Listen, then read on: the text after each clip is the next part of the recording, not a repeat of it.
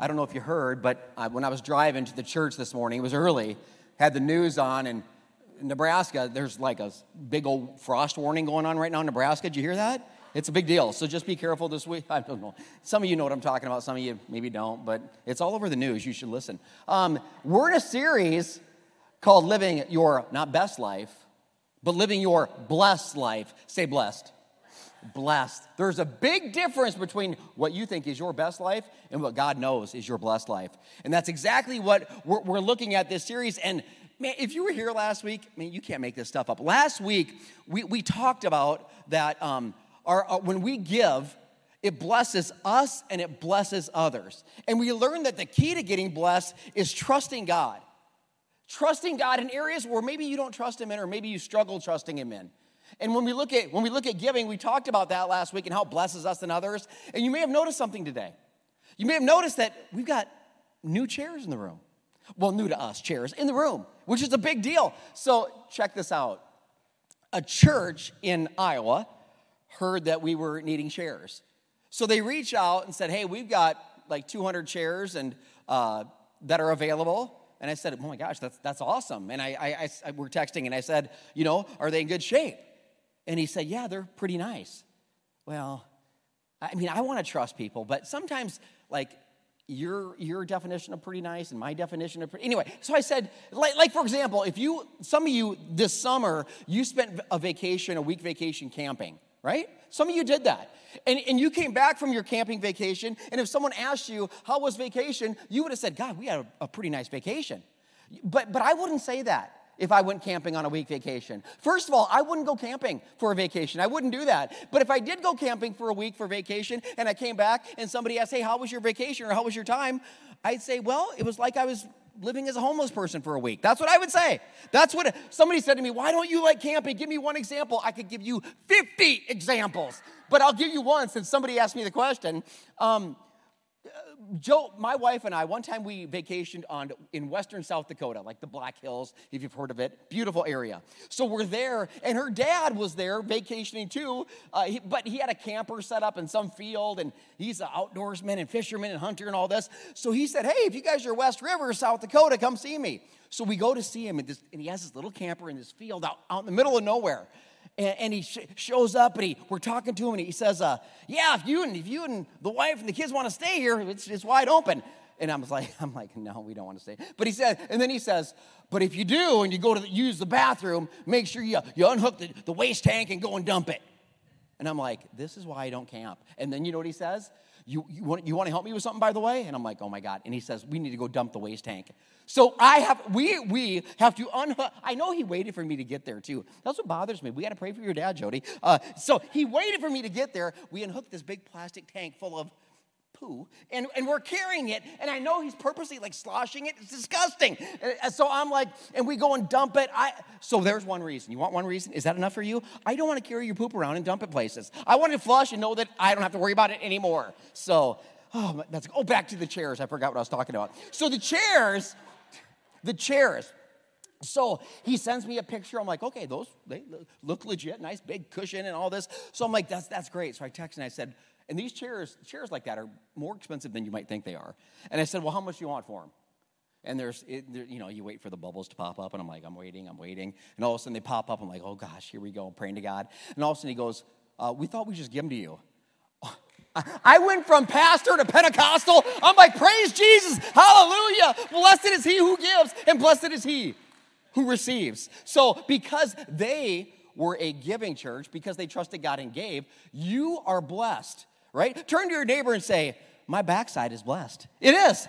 Your backside is blessed. How come you're not telling your neighbor that? I said, anyway, so somebody's going to leave church and a friend's going to say, hey, what'd you learn at that Meadows church? I learned my butt is blessed. So there you go. They'll be like, that's a weird church. You're like, yep, it's Meadows. So anyway, isn't that ironic that we would be blessed like this after we preach that message? Only God. So as we talk about living a blessed life, which I believe that you want, I believe you want that. You should.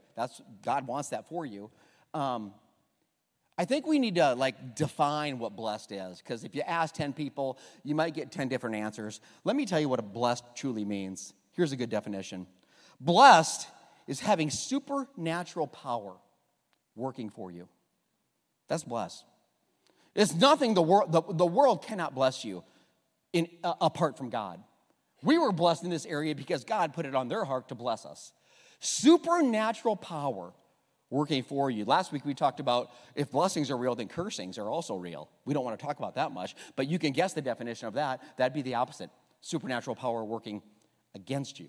Both are real, both are prevalent. But I'm telling you this, and when we think blessings in America, a lot of times we want to talk about money. That is one of the many. But I put it impacts every area of a person's life. Here's what I thought of. Life, health, relationships, work, family, emotions, thoughts, everything. So the story that God has for us today, some of you might be familiar with it if you grew up in church circles because it involves a tax collector who was a wee little man. I don't know why I have to be Irish when I say it, but I do. So Zacchaeus was living his best life. He would tell you that. According to, again, the world that we live in, if you looked at him, he had prominence. He was not just a tax collector, but he was the chief tax collector in charge of others. He didn't just have prominence, he had a platform. Again, he was in charge. He also had possessions, money, a lot of it. All the tax collectors did, but a chief tax collector would have even more. And why did he have so much money? Because tax collectors made good money collecting taxes, but they would also be notorious for skimming off the top and collecting more than they should. So even though Zacchaeus would tell you, I'm living my best life, he was not living his blessed life at all. In fact, relationally, he probably wasn't living his best life because the Jews wouldn't like him because he's stealing from them. The Romans didn't like him because he was a Jew. And the Jews also didn't like him because he was working for the Romans. A lot of things going on there. Zacchaeus, well, the title, From Worst to Blessed. That's where he goes. I want to know how it happened, and I hope you do too. I'm preaching out of the Gospel of Luke. Luke 19, verse 1 is where the story unfolds. Jesus enters into a town called Jericho. He goes into Jericho, it says in verse 1. He made his way through the town, and there was a man, you already know this, named Zacchaeus, chief tax collector of the region. Just like I told you, he had become very rich, the Word of God says. Verse 3, he tried to get a look at Jesus. I'm sure he heard a lot about this man who was doing these miracles and feeding people and healing people. And he wants to get a glimpse. What's he look like? Who is he? I'm a Jew. He's a Jew. I want to see who this guy is.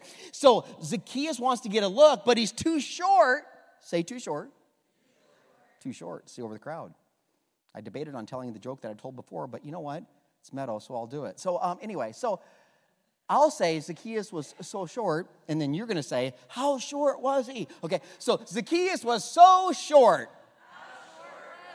Zacchaeus was so short that even when he smoked weed, he couldn't get high. Okay? So there. Welcome to Meadows. Okay? All right, so I'm just saying, it was true. So verse 4. So Zacchaeus does something that is really weird. He runs to a tree, climbs up a sycamore tree, which is also very weird for a Jewish man to do. Because Jewish men don't run. Okay, they don't do that. That's not a prominent thing to do, especially a guy like Zacchaeus in his position. Right? Jesus, I told you, he was a Jewish man. There ain't no record of Jesus running anywhere in Scripture. That's why I don't run. I tell people I just want to be like Jesus, okay? So he don't run, I don't run. I ain't signing up for no 5K. So when Jesus came by, remember Zacchaeus is now up in a tree, Jesus looked up. So interesting. You'd think he'd say, Zacchaeus, look down. No, Jesus looked up and saw Zacchaeus, and he calls him by name. In fact, the first thing he says, Zacchaeus, quick, come down. I must be a guest at your house today. I must be a guest at your house. We overcomplicate what it means to really walk a godly life or walk a Christ-like life. You know what the Word of God says? So what did Jesus say? Quick, come down. What does he do? He quickly comes down. It's not complicated. Zacchaeus quickly climbed down, took Jesus to his house. I'm telling you, if you just listen to Jesus, just listen to his words, and you do what he says, your life will change. I promise you. Zacchaeus does what Jesus says. They go to his house. He goes with great joy and generosity, but the people, how was the people? Cause him trouble. The people, they're appalled. The people were displeased, the Word of God says. He's gone to Zacchaeus' house. He's gone to be a guest at that notorious sinner. Man, the worst of the worst, a notorious sinner, chief tax collector. And look what Jesus is doing. Jesus was always making the people mad, the masses mad. Jesus was different. You need to know that. I don't know if you know much about him. Jesus, he hung out with people that no one else would want to hang out with. Why would you do that, Jesus? Because he loved them. Regardless of where they'd been or who they stole from or what they'd done, Jesus loved them, and he wanted to help them, just like he wants to help you and I. He wanted to change them. He wanted to influence them. By the way, you'll never influence anybody that you refuse to associate with. Okay? I'll say that again. You'll never influence anybody that you refuse to associate with. Jesus wasn't scared of guilt by association. I love that about him. And he had a habit of doing this, of making people mad. By the way, we have quite a few new people in the church today, which is awesome. So you need to know something about the church that you're in, Meadows Church. And I think many churches can say this, but we truly do our best to back it up. All are welcome at Meadows. Say all. All are welcome at Meadows. Everybody is welcome at Meadows Church, regardless of where you've been, regardless of what you've done, regardless of who you've been with. You are not only welcome at Meadows, you are wanted here. You're wanted. You're wanted. And people will say, well, how did that become the culture? It's the only culture I know. I got saved. You'll understand what that means later if you don't. I got saved at a church in South Dakota, and that was the culture there. They welcomed anybody and everybody, and it got uncomfortable. Drug addict. That's what I was. And they welcomed me every week. Messed up. Kept saying, come back. They not only welcomed me, but they're crazy enough to say, hey, we'd like to have you come back. And I'll never forget. So at that church, I get saved. I get set free. I get raised up, called into ministry. And all of a sudden, I'm a campus pastor at the campus across town in Sioux Falls. And I'll never forget the morning a host team member comes up to me. And he says, we got a problem. This is before service was starting. We're out in like the welcome center. And he says, we got a problem. I said, what's going on? He said, you see that guy over there? And I look and I see some guy and I don't recognize him. I said, yeah, I see the guy. He said, we're pretty sure he's drunk. I said, well, what makes you think that he's drunk? He said, well, he reeks bad like alcohol. I said, okay. I said, well, is he causing any trouble or problems? No. I said, okay. Thanks for letting me know. And he goes, you want me to ask him to leave? I said, why would you do that? Well, I said, so it was a great teaching opportunity. And I said, who do we want to reach?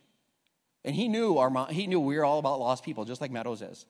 Well, we want to reach the people that are struggling and broken and hurting. I said, okay, did you hear what you just said? And I said, I'm not trying to make you feel bad. I just want you to understand the mission that we have here. We want to reach him. We want him here. Like, that sounds crazy, but we want him here. And you need to understand something. When you really mean that, and you're not just saying it, you're going to get interesting situations. That service, I was sitting in the service. The gentleman is sitting stage right towards the back. And all of a sudden, there's this commotion and noise towards the end of the service. And I look back to where he is. I don't see him, but I see people looking down. Well, the guy's not sitting, and the reason I can't see him is because he's laying down on the chairs. Laying four chairs down. They were padded, so he was okay. But he was laying on these padded chairs, and if that wasn't enough, all of a sudden, he's snoring. And I'm like, oh, my God. So I think that's when I became a loud preacher, because I had to speak over his... He is back there just going to town. But let me ask you a question. Is it better to have him there, surrounded by people, hopefully people of God, where he's safe and he's inside a place that should show the love of God, be surrounded by people of God, or just tell him, hey, you need to leave because you might pass out and you might start snoring. So is it better to be out there in the street passed out by himself alone? See, I'll take him inside every day, all day. In fact, if we ever get our own facility someday, we might be the only church that has a drunk tank. We'll set it up. We'll put it in the back, put him in there, and set out the hammock and the chairs, and it'll be awesome. But then it won't be a distraction. So, again, welcome to Meadows. Verse 8, back to Zacchaeus. What's our point there? Jesus hung out with everybody if they were willing to hang out with him. All were welcome in his area, in his circle, if they were receptive and repentant and wanted him. Meanwhile, Zacchaeus, remember where they're at now? Now they're back at Zacchaeus' house, and Zacchaeus, we're about to hear from him for the first and only time. Zacchaeus, where are we at? Verse 8, stood before the Lord, and he said this, I will give half my wealth to the poor, Lord. And if I've cheated people on their taxes, I'll give them back 4 times as much. I hope you don't miss the significance of his statement. It's the only thing that we ever hear him say. It's the only thing he ever says in Scripture that we have recorded.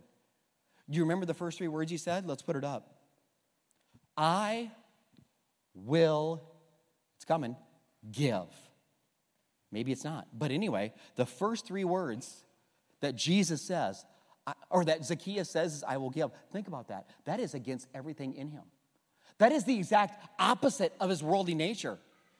Zacchaeus was all about him. He was all about getting. He meets Jesus, and all he wants to do is give and give abundantly. The very thing he treasured, money, was the very thing he gave away. Why? Because he met Jesus, and Jesus changes everybody he meets. Everybody. How, Jesus, do you do this? I mean, Zacchaeus, are you kidding me? All he cared about was his stuff. 4 times as much. You don't have to do that. I could bring you back to the law of Leviticus and show you where that was no law that he had to give back 4 times as much in this situation. But he did. Because something had happened to Zacchaeus. Something significant. Let's put up verse 8 one more time. There's something else that we need to see in the verse. Zacchaeus stands before the Lord, and he says that one thing that we hear him say, the only thing that we ever hear him say in Scripture anyway. Notice what he calls Jesus. What's he call him? Isn't that interesting? When he was up in the tree, when he was running, when he was looking, in the beginning of the story, Jesus wasn't Lord to him. Jesus was Jesus, this guy from Nazareth who's doing some crazy stuff. Now all of a sudden he's Lord. What happened? Something dramatic happened in Zacchaeus. Something so dramatic that it caused him to say the things that he said. Zacchaeus had the love of God in him. You can tell from what he called Jesus. And if you hear nothing else, I hope you hear this next point. God's love in you, God's love in me, God's love in us will always lead to giving from us. Financially, yeah, that's one piece of it. But I'm talking about your time. I'm talking about every aspect of your life. When God's love is in you, look at Zacchaeus. I mean, he was a taker. All of a sudden, he's a giver. God's love in you will always lead to giving from you. It always will. It always will. I promise you that. God, I've said this before, and I love saying it because it's so true. In John says God is love. We define love a bunch of different ways in our world. They define it as God. The Word of God says, I'm love. God is love, and God loves to give. God is a great gift giver. For God so loved the world, he? Amen. So God loves to give. That means love loves to give. See, love will prompt giving from you. I will never forget. It's probably been 3, maybe 4 years ago, very early in our days. I was preaching a message, and it was about the gift nature of God and how he has the giving nature and how he is so generous in what he does, in everything he does, with his grace, with his mercy, with his forgiveness, with his provision, with his blessings, and he's this giver. And I'm preaching this message, and it seems like it's going so good, and all of a sudden this guy gets up and walks out. Now that never is good on a pastor's psyche, right? We just assume the worst. I tried to assume the best. I just thought, well, maybe there's some guy next to him laying down snoring. So I don't know. Don't know what it is. The guy left. And I'm like, all right, well, who knows? I kept preaching. He didn't stay gone. He came back. After the services, he comes up to me, and it's a guy that I knew, and he came up to me and he said, did you notice that I left during the service? I said, yeah, I did, you jerk. I said, yeah, I did. What's your deal? He said, I had to. I couldn't wait. And so he described to me what he did. It's nuts. So he was sitting in the service, he leaves, and he tells me that he's prompted as he's hearing about the generous nature of God and what God does in us because we love God, and he was convicted because he hadn't been giving. So he said, we gave for a while and then didn't give, and he said he felt the presence of the Holy Spirit. He leaves immediately, drives to an ATM, takes out money, comes back and shoves it in the vase. And I'm like, that's crazy. I thought that was, so maybe the Holy Spirit is doing that in you right now. And to make it convenient, I've actually put an ATM in the prayer room. So I'm kidding. It's actually right over, I'm kidding, stop it. So, no, but that was, that's, talk about immediate obedience. Are you kidding me? Remember where the Bible says, hey, if you got something going on, leave your sacrifice at the altar and go and make it right? It's like, that's what he did, like literally. Leaves during the service. It was amazing. So, but that wasn't about the money, by the way. That was his heart. And that's the key. That is the key. And you'll see that. I'm getting ahead of myself. I get excited. Verse 9. We're almost through the story together, you guys. Verse 9, Jesus says something, again, crazy, because Jesus is in the habit of doing that. Jesus makes a statement and says, salvation has come to this home. Remember, Zacchaeus just said, I'll give, Jesus. And Jesus says, salvation's come to this home. For this man has shown himself. Say, shown. He's shown himself to be a true son of Abraham. Jesus, excuse me, I got a question. You basically just said, like, salvation means saved. That means, like, you're saved. Like, heaven is your home, and your life is transformed. And I guess where I grew up, Jesus, I didn't hear Zacchaeus say that he believed that you were the Son of God. He didn't declare that, Jesus. I thought that's part of it, is you believe Jesus is the Son of God. Zacchaeus didn't say it, Jesus. I didn't hear Zacchaeus pray any kind of a special salvation prayer. You didn't pray the prayer first, and then he repeated after you, and then you said some more, and then he said some. I didn't hear any of that. I'm confused, Jesus. My theology is mixed up right now. Let's put up verse 9 again. You've already said the word, but we'll see it. Salvation has come to this home, for this man has shown himself. We always say it's not about what you declare at the end of the day. It's about what you demonstrate. It is a fact. I can tell you this. Zacchaeus didn't have to say anything. Zacchaeus did not have to pray anything. Why? Because Jesus had his heart. And when Jesus has your heart, it will change the way you love. It will change the way you live. It will change the way you give. It will change you. I promise you. Jesus saw this taker, this selfish stealer thief, say, I'll give it away. There's my pile of butt, take it. It doesn't mean nothing to me anymore. Jesus, I want to know more about you. I want to know more about your love. You seem to care so much about me when no one else does. I want you. And he didn't have to say anything or pray anything because it was a done deal. Because faith, like we talked about last week, faith is a substance. Faith is a verb in the Bible, make no mistake. It is action. It is a verb. It is a substance that produces evidence. And the evidence in Zacchaeus' life was specifically his giving. That's all Jesus needed to see. This man's going to give it all away? Okay, well, I don't need to hear anything. You don't need to declare anything. I'm seeing your faith. He's shown himself to be a true son. He's shown himself to be a true son. That's why I love saying this. Genuine faith always produces action. Genuine faith always results in action. Always. It always does. Well, what do you mean genuine faith? I mean genuine faith. Because the Bible says there's an ingenuine faith. There's a fake faith. Did you know that? You should read 2 Corinthians 5. That's your homework for the week. Paul's writing to the church, and he talks about ingenuine faith. And he even tells the church, examine yourself. Make sure your faith's real. Because there's faith out there that's fake. Faith that isn't real. So, and you'll know, how do I know? Well, genuine faith would result in action. And I know this, and the action will be different for everybody. Like for that man in service, it prompts him to get up and go to the ATM. For me, the day I knew that, okay, I'm different. Something's different about me. It was worship. It was music worship.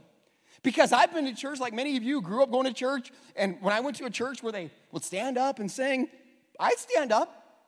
I'd always do that. I'd sing. Sometimes I'd just mouth it, but I'm game. But pretty soon, one day at church, after I'd really surrendered everything to Jesus, we're sitting there in worship music, and all of a sudden I'm like, my hand starts like doing this. And I don't know if I was having a stroke or what was happening, but I thought, this is weird.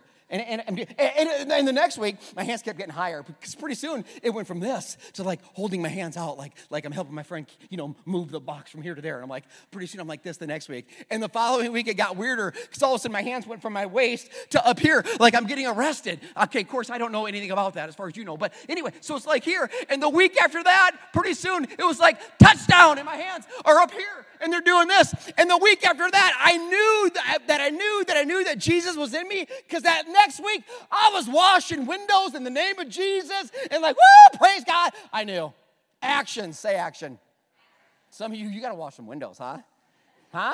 Wash some windows. Oh, by the way, just a little, Jesus has come to heaven like a child. There's something about childlike faith where they get it. They're not so reserved or worried about what everybody else is thinking. They'll wash windows. They'll clap. They don't care. Because you need to know something. A child that can't make their own decisions, they're covered by the grace of God. And the reason that Jesus says come to heaven as a child, because they have this childlike faith. Who runs? Children. Who climbs trees? Children. Oh, wait, Zacchaeus did that. Yeah, God was drawing him in. Last week, someone caught footage of a girl in our service listening to one of our new Meadows Church music songs. Just check out this quick clip.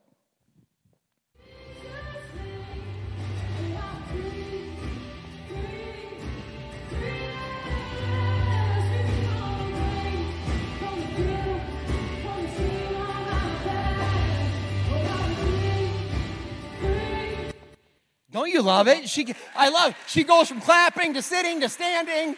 I mean, the Holy Spirit in you. I mean, it will result in action. I promise you. Zacchaeus wasn't saved, by the way, by being good or even promising to do good things like pay back other people that he stole from. Those things didn't save him. It was his response by faith to Jesus. It was his response by faith. This is what I'm going to do. And Jesus is like, yeah, you're changed. You're different. I'll get vulnerable with you. So many times in my life, I've tried to change, just myself. I think we should be repenting and turning and changing, but if you're doing it by yourself and you're not doing it with the help of God, it's exhausting. It is exhausting. And I would try to change, and I'd be like, I would maybe serve for a little bit. Lo and behold, I'd fall away. I'd give for a little bit. Lo and behold, I'd stop. Even in my drug addiction, I tried hundreds of times to stop using, only to keep going back, only to again and again. Why? Because I couldn't do it. And man, some of you, you're going to get set free just hearing this, that in and of yourself, you can't do it. And you don't have to live that way. You don't have to be exhausted that way. And I realized something, and this was so freeing for me. God, I pray that this next scripture is going to free somebody from the bondage they've been in for trying and trying and trying.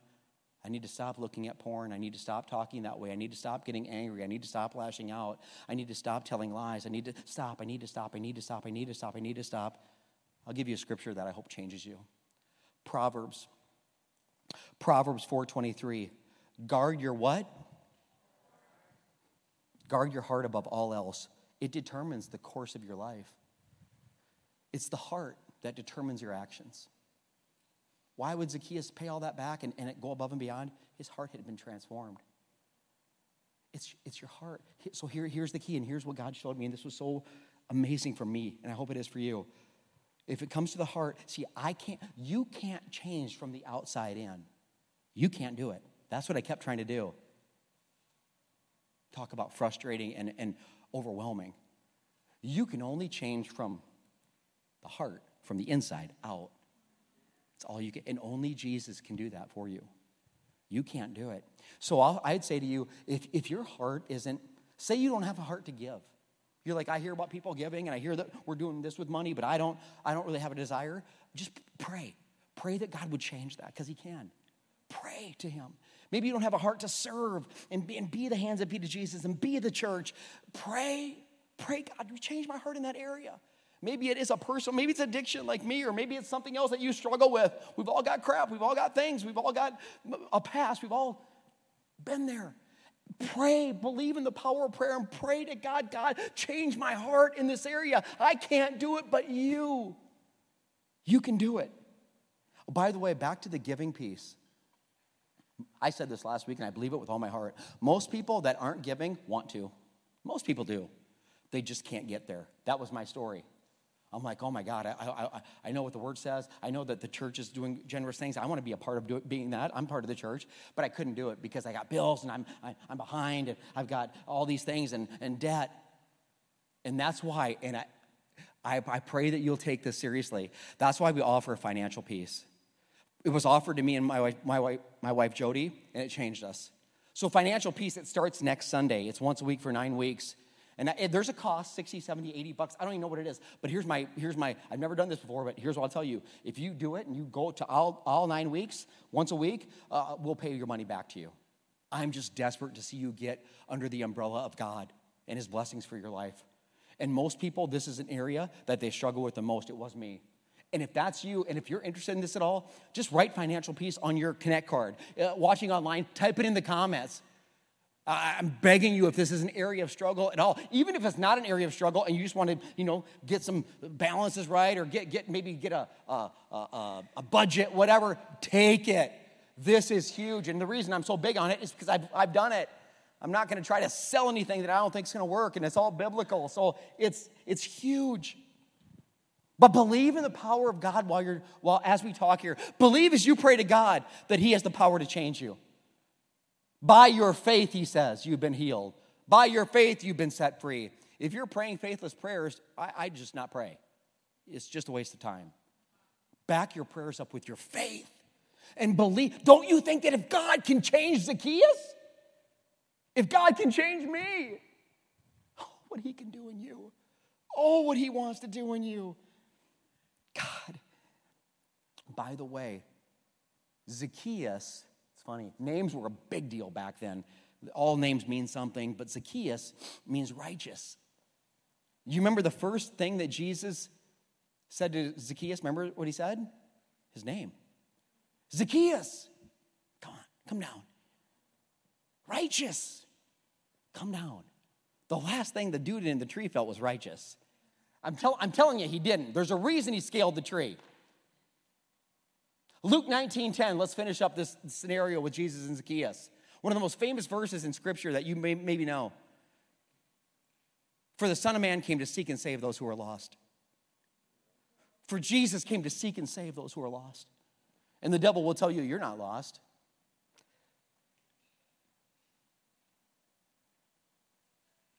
Zacchaeus thought he was seeking Jesus. Zacchaeus, see, Jesus is coming. I got to watch for Him. I got to hit the tree. I got to climb up there. I'm seeking Jesus. But what did Scripture say? Do you remember? It didn't say Zacchaeus looked down seeking Jesus.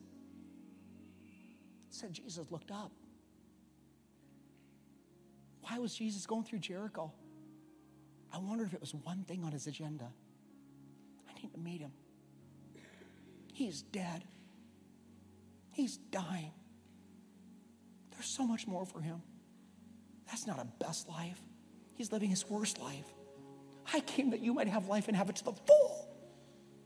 Guys, Matthew, James, we got to go through Jericho. We have to. Master, that's not on our way. No, it is on our way. But we're supposed to, no. And they go through Jericho, and Jesus looks up. I got to be with you today. I must. I bet Zacchaeus was so perplexed. What in the world? Jesus, there's thousands of people. I'm just some thief. Yeah, you're exactly who I came for, Zacchaeus. Righteous one. Some of you, I don't know if you're living by what Jesus calls you or what you call yourself when you look in the mirror, or what other people have called you because of what you've done or where you've been. Aren't you grateful that God doesn't call you by where you've been or what you've done or who you've been with? Aren't you grateful today that God calls you by name? Your name. Your name. How about at the count of 3, shout your name? 1, 2, 3. He wants to hear your name. He loves hearing your name. Zacchaeus, come down. Salvation's come to this man's house. I came to seek and save those who are lost. There are those here today, you are broken. You are hurting. If that's you, if you're broken, if you're hurting, maybe you feel desperate or defeated. I'm telling you, Jesus came for you. You matter to God. You need to know that. Maybe you feel washed out. You feel worn out. You feel hopeless like I was when I walked into that church, or you feel helpless. I'm telling you, you matter to God. And to the cast outs, to the dropouts, to the last picks, or the hypocrites like me, you matter to God. You're not who the world says you are. You're not who you label yourself as. You're who God says you are. You matter to God. If you believe it, give Him praise right now. Give Him a shout. Right. God, He's always drawing us in. We got people getting baptized today. We're excited. I'll ask if that's you. You can head out over to the sign over there, and we'll get a quick picture of you. And then we're going to have you come up. And as they transition to the sign, let me tell you a little bit about their story, because their story is my story. You know what? You know why they're taking a step of faith? By the way, notice that baptism, it's all about action. It's all about what happens. It's all about declaration, demonstration. So as they prepare for this, and I don't want to burst your bubble, those of you getting baptized, but they already know this. They're not getting baptized because they're good. I love you, but that's not why you're getting baptized. And you know that. They're not getting baptized because of what they did, of how they loved, or how good they are, or how good of a husband, wife, friend they are. That's not why they're getting baptized. Nothing they've done is the reason they're getting baptized. It's what they believe Jesus did. That's why they're getting baptized. Now you really get to hear the heart of Meadows Church. I believe if you ask most people what it means to surrender your life to Christ or what it means to live a blessed life, they would say, well, be a good person. Treat others the way you want to be treated, the golden rule. That Jesus said that, right? He did. You're right. That has nothing to do with you having salvation. It doesn't. It's a byproduct of salvation. Salvation comes one way.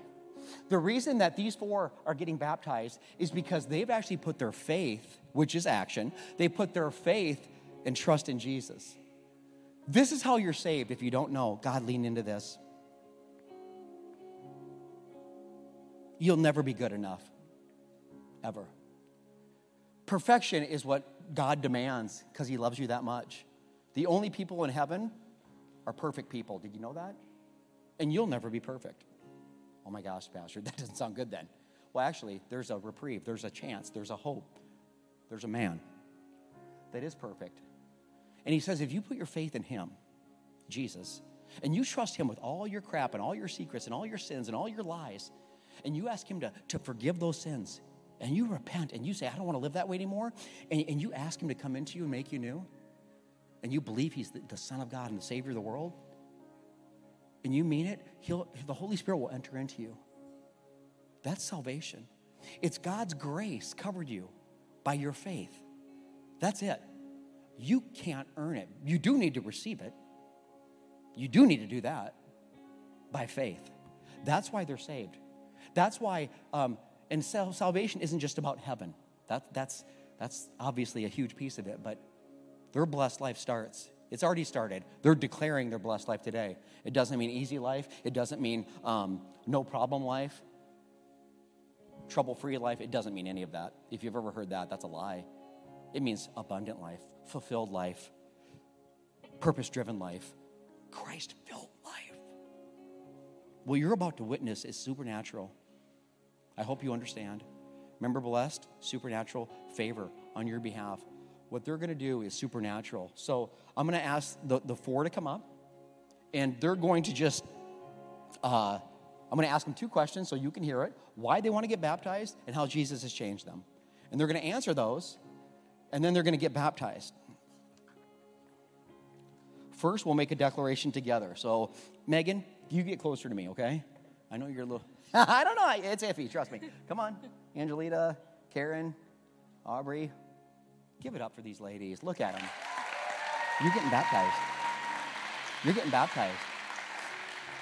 I'm going to ask you some questions. You already know these questions. You've already answered them, but it's for the people to hear that what you believe, nothing you've done has saved you.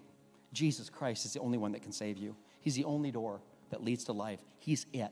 So, and you'll just answer these questions. You've already answered them, but again, for the church and for everybody watching online, I'll ask you a question, and you can say, we do, okay? Do you believe that God is the one and only God?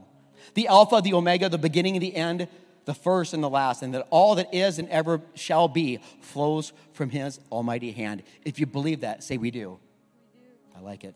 Do you believe that his son, the key to salvation, Jesus Christ, do you believe Jesus Christ was sent from God? He was crucified. He was dead and buried. But 3 days later, that man rose from the dead, ascended into heaven. He now sits at the right hand of the Father. If you believe that, say we do.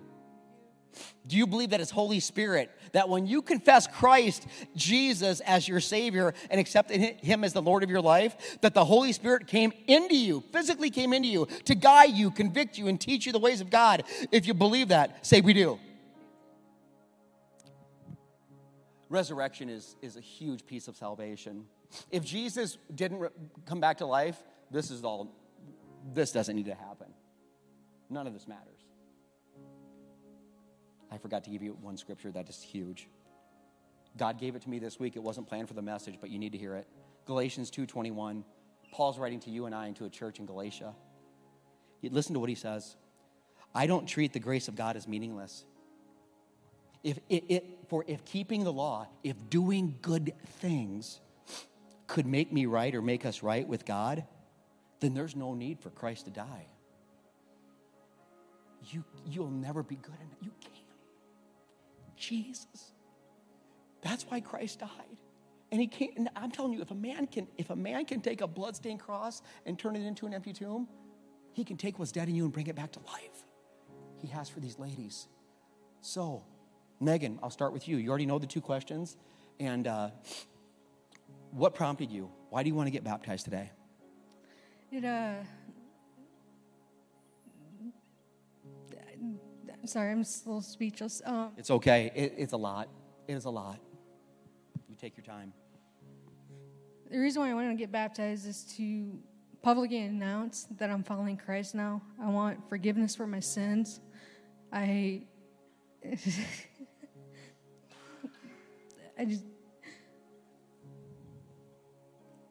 There's so much that he's done to change me, and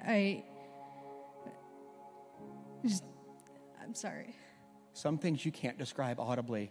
And here's the great thing. Megan, you don't have to. Zacchaeus didn't. It's what he did. I talked to a friend, a coworker, Sue. You know who you are. Just met her today. You know what she said? Megan's life has done a 180. You know what it sounds like? She's shown herself to be a true child of God. Would you give it up for Megan getting baptized? You kind of already answered how Jesus has changed your life. Yeah, Jesus has changed my life. He's helped me get sober from alcohol. I've been sober for over 3 months now.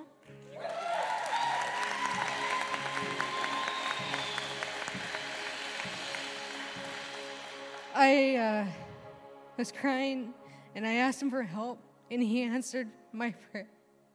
And since he's answered my prayer, thanks to my friend's mom, handed me a book that says God Sees Her. It has just changed my life in more ways than I can express. I'm so proud of you, Megan. And to the person that invited Megan to church, and you know who you are. You just said he's not here. Well, he'll see it online. The power of an invitation, I'm telling you, I pray we always invite. You don't know what people are going through. So, all right. Angelita, why do you want to get baptized? To cleanse my spirit. To cleanse yourself, yeah. That's what you're declaring and showing, is the old is gone, the new is here. That's what it represents, to go down in death and come back in life. How has Jesus changed you? He broke down my walls and helped me walk into a life of sobriety. Give it up. He breaks down walls. He breaks down barriers. He'll do whatever it takes. Thank you for responding by faith to him. Karen, why do you want to get baptized today? I have a lot of children that are looking up to me, and I want to lead them to the right path. It's an example that you're setting as well. And it's huge. The influence that we have as parents in our kids' life, don't underestimate it. How has Jesus changed you? I have more faith. He builds it every day. He did. Faith is something that isn't just one and done. Sanctification is growing in Christ. It's a big word, but that's what it means. Karen's growing in Christ. Every time you come to church, your faith builds. Every time you read the Word of God, it builds. When you declare your faith out loud, your faith builds. I'm proud of you. Give it up for Karen. Aubrey, why do you want to get baptized today, Aubrey? Because I want forgiveness for my sins, and I was baptized Catholic, and it's not me, it's not my faith. So I'm grateful that, she said that. I grew up Catholic, and I have nothing, I never would badmouth that. I would just tell you that the reason that we baptize people when they're old enough is because every example in the Word of God is that. Everyone. Even Jesus, who's our ultimate example, Jesus wasn't baptized as a baby. And if you have been, I'm not knocking that. I was too. So please don't hear that. When God said lead this church, He said you preach the word and you live it out and you teach it. And I've studied Scripture and it's not in there. Jesus was dedicated at the temple when He was 8 days old, baptized at about 30 years old. So that's why we do it when people like Aubrey are old enough to make the decision for themselves. Because babies ain't making that decision, are they? They're just pooping their pants up there, aren't they? It's terrible. So terrible. How has Jesus changed you? He brought me to the light. I was making all the wrong decisions, and now I'm making better ones. Will you give it up for Aubrey? Hey, I want to thank you so much for watching today, but don't stop there. I want to invite you to like or subscribe to this channel so you don't miss a single video, update, or message. But not only that, share this message with a friend. There are so many people out there hurting, struggling, and you have the ability to make an impact in their life. And finally, if you live in the Omaha area, I want to encourage you, come join us on a weekend service. We would love to meet you. God bless you.